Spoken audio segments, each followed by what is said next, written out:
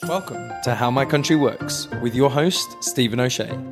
Next up, located in South America, with the capital Brasilia, a population of 214 million, and functioning as a presidential democracy, is Brazil.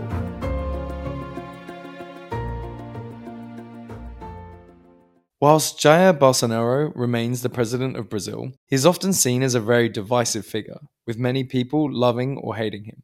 The most popular politician in the country is actually one that was only recently released from prison. Luiz Inácio Lula da Silva, or Lula, as he's more commonly known, is a former union leader and former president of the country from 2003 to 2010. However, he is also a former inmate of the Brazilian prison system, after being found guilty of corruption charges in 2018. These have now been overturned though, and many now expect a political return for Lula, who looks set to challenge Bolsonaro at the next election, setting up a major political bust-up between right and left of Brazilian politics, and two very divisive figures. In order to dive a little bit deeper into this, and the historical and political climate of Brazil, I'm joined on the show by Professor Alfredo Sardfilo, who is Head of International Development at King's College London and a Brazilian native. Alfredo, thanks for joining me today. Nice to see you. Nice to see you as well. And we might just dive straight in. I was hoping you could just tell us a bit about the history of Brazil and how this huge country actually came to be. Brazil was discovered or occupied by the Portuguese in the year 1500. For some time before that, the Portuguese had been expanding their maritime travels for trade reasons and also to build an empire overseas. Yeah, right. And that's why Brazilians speak Portuguese to this day. But why did they even end up in Brazil? Portugal, of course, is squashed against the Atlantic Ocean by the entirety of the Eurasian mass. And several decades before, they started very gradually moving out, occupying islands in the Atlantic Ocean, and then discovered that they could produce sugar efficiently there to the extent that it became a massive revenue-generating crop. And in association with that, travels that took them to the coast of Africa and then around Africa and towards India, again for trade reasons, and then increasingly to capture slaves. Interesting. We actually touched upon a previous Portuguese colony in our episode on Angola. But when did they get over to South America? It is said that Brazil was discovered by the Portuguese by chance. An expedition was blown off course and ended up on the coast of Brazil.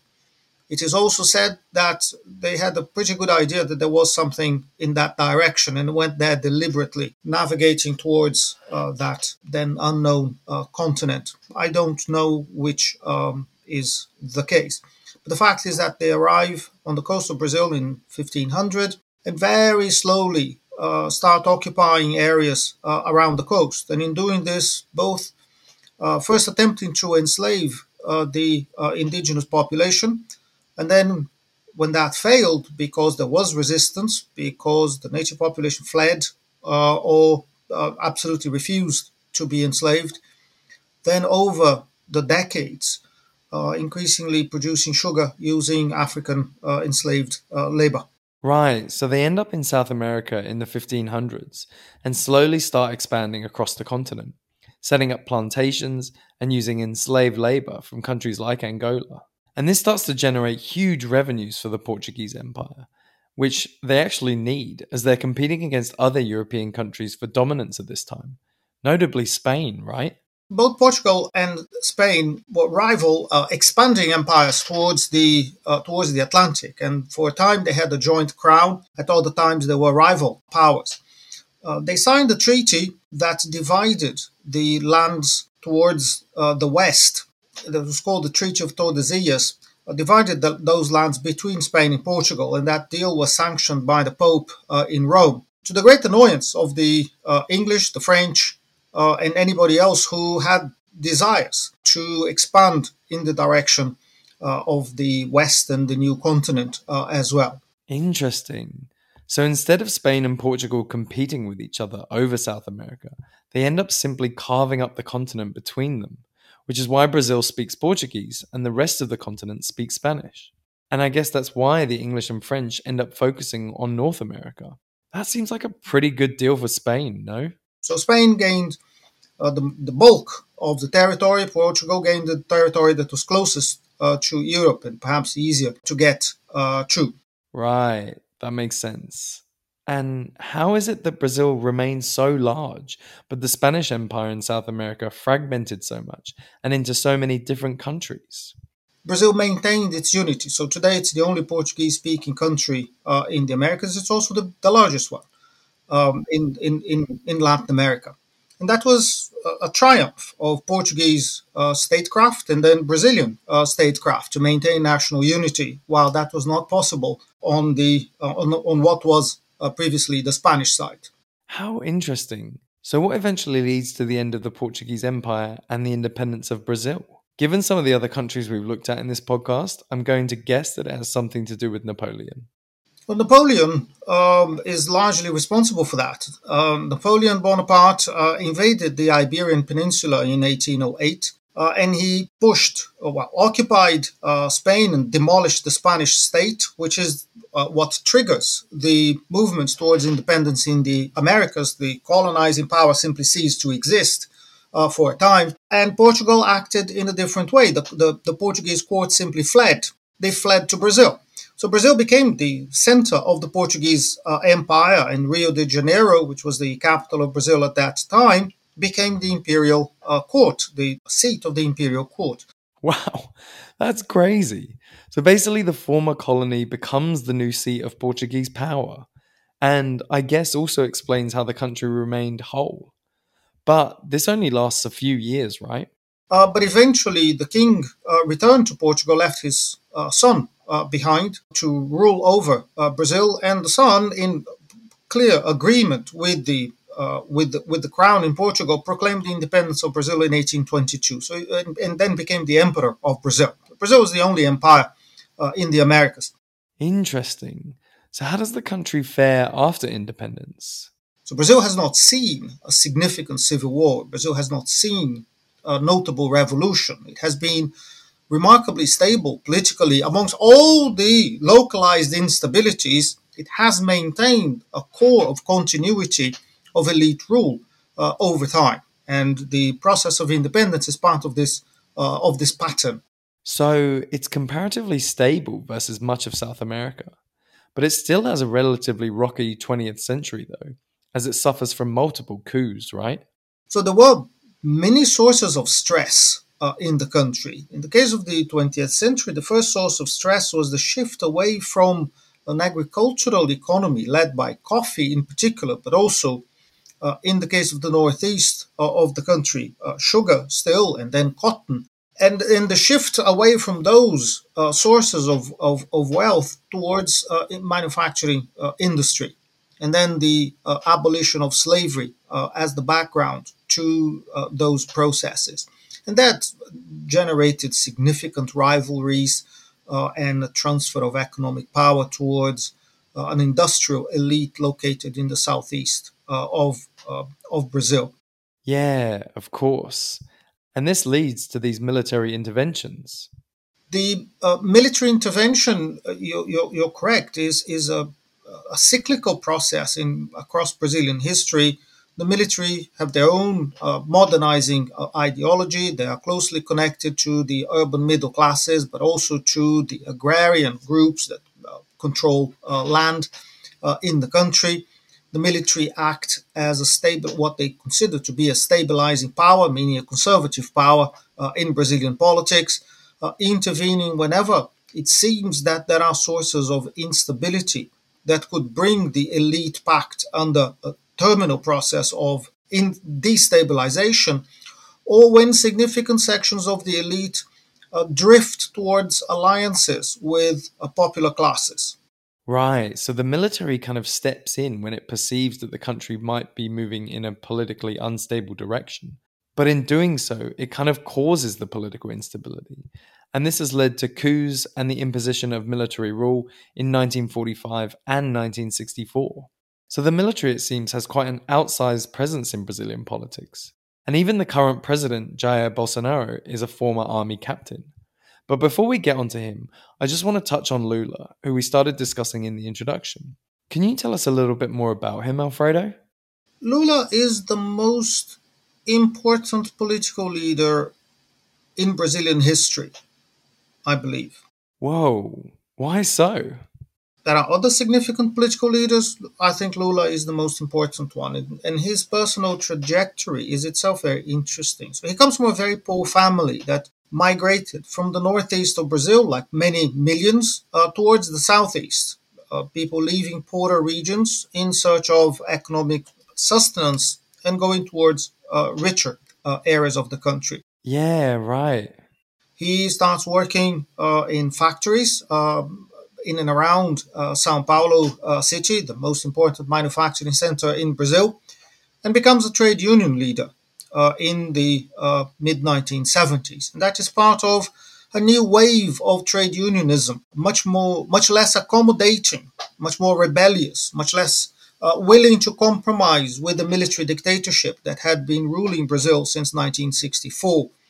Those new trade unions, they are concentrated in the durable consumer goods and the transnational companies producing consumer goods in Brazil, companies that had been in the country since the 1950s, sometimes the 1960s, with the center being the automobile industry. Yeah, of course, because the country has had quite a significant manufacturing base for decades now.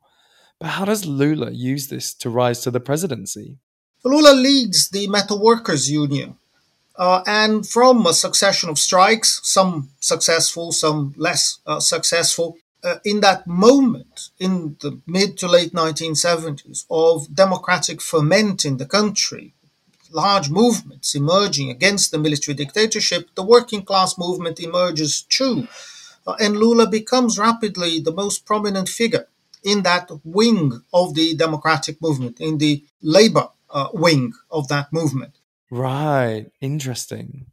And through alliances between that wing of the movement with intellectuals, with very small illegal left wing political parties, and the liberation theology wing of the Catholic Church, they get together at the end of the 1970s and decide to form a political party that they call the Workers' Party. And that is genuinely a novelty. A party organized under very different principles from traditional social democracy or from the traditional communist parties, a party that is genuinely open, but at the same time that has a radical aura attached to it. And Lula is the uncontested leader of that party, continues to be many, many years later. He surfs the waves of the re-democratization of Brazil in the 1980s and is a candidate for the Brazilian presidency in the first presidential elections after the turn to democracy or the return of democracy in 1989. He comes very, very close to winning with a distinctly left wing platform, and then tries twice more and is defeated both times. And then in the early 2000s, the Workers' Party and Lula and the circle around him decide that they are going to win next time. And the way to win was to moderate their political program, to move towards the political center, which they do, and they are successful. And Lula runs two administrations, each of 4 years. He's re-elected, and he's increasingly successful as president of Brazil. Right, so he's finally elected president at the fourth time of trying in the early 2000s. But then what leads to his successful time as president? Now, that's partly because of his merits, unquestionable merit as a political leader, and as someone who can bring people together, who can establish dialogue. He's a negotiator by nature and extremely successful at that.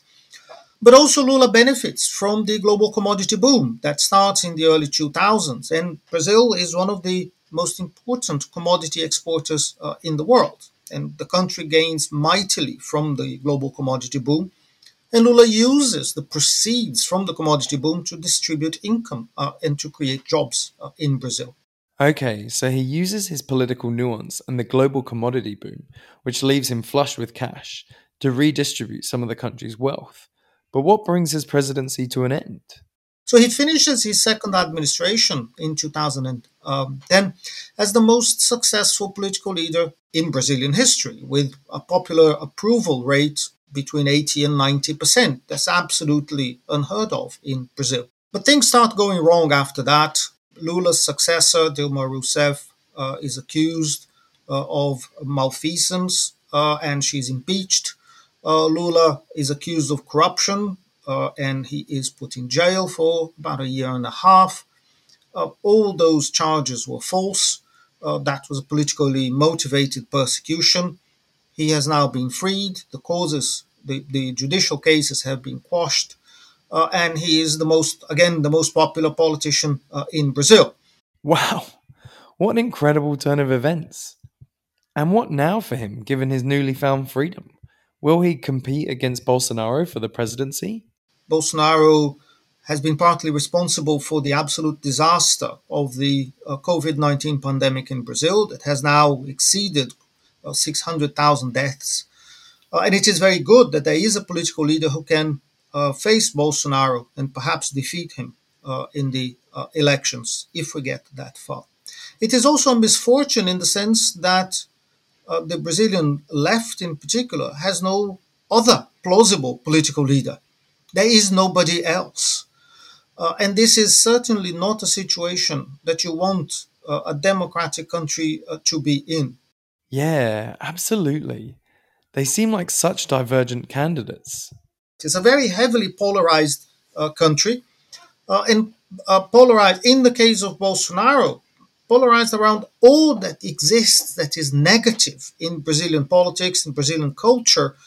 And in the case of Lula, someone who is a conciliator, someone who's a negotiator, someone who is a social democratic political leader, but who is still, even though he's very popular, he's still dangerously isolated from the elites in the country, dangerously isolated from organized social movements that have not been able to emerge in support of his potential candidacy, isolated in many ways from the outside world as well. Yeah, of course. And this is tricky in a country the size of Brazil with its different state entities and the huge economic devastation caused by the pandemic. Well, I think that brings us right up to date with the politics of the country. But just moving away from politics for a moment, could you talk to us a bit about a unique festival, event, or celebration in Brazil? I think I know what you're going to talk about, but I'm still keen for your thoughts. Well, Brazilians will inevitably point out to Carnival. This is a celebration for which Brazil is famous internationally. Carnival is celebrated in different ways in different regions of Brazil. It's the Carnival in Rio de Janeiro is very famous internationally. You have organized what they call schools of samba that compete in an avenue, big area in the center of Rio. They compete every year with different songs and different dresses and disguises and dances, and it is a mass party. In other parts of the country, it's much more of a street party where hundreds of thousands of people participate and celebrate. And that is, of course, associated with different styles of music as well, depending on the region in the country. It's a popular party. It's also a moment of transgression. Carnival is a moment when the rules are reversed traditionally, and the poor pretend to be rich, the rich pretend to be poor, men pretend to be women, women pretend to be men, etc., etc. So it's a moment traditionally, it has been like this for many decades, a moment of reversal and an upending of the established rules, and then everything goes back to normal on Wednesday, on Ash Wednesday. So traditionally, Carnival has been the celebration that's most closely associated with the image of Brazil, especially abroad, but within the country as well. Yeah, wow. It sounds incredible. And I think that anyone who has ever seen the images from it would think it looks amazing as well. Thanks so much for chatting to us about Carnival, Alfredo, and for everything else as well. That's absolutely fine. Thank you very much for inviting me. Well, I think that's a perfect place to end the show. Thanks so much to my guest, Alfredo Sardvillo. Join us next time where we'll be exploring the Asian nation of Brunei, which actually has one of the highest living standards in the world. despite also remaining one of the few absolute monarchies. As always, please do rate us on your podcast app and recommend us to any friends that have a hankering for political knowledge. Follow us on Instagram or Twitter at How My Country Works for extra insights and facts, and there you can message us around anything else you'd like to know about Brazil or any other country. This podcast is produced by Stephen O'Shea and sound editing is by Lucy Best. See you next time, and remember to keep asking how my country works.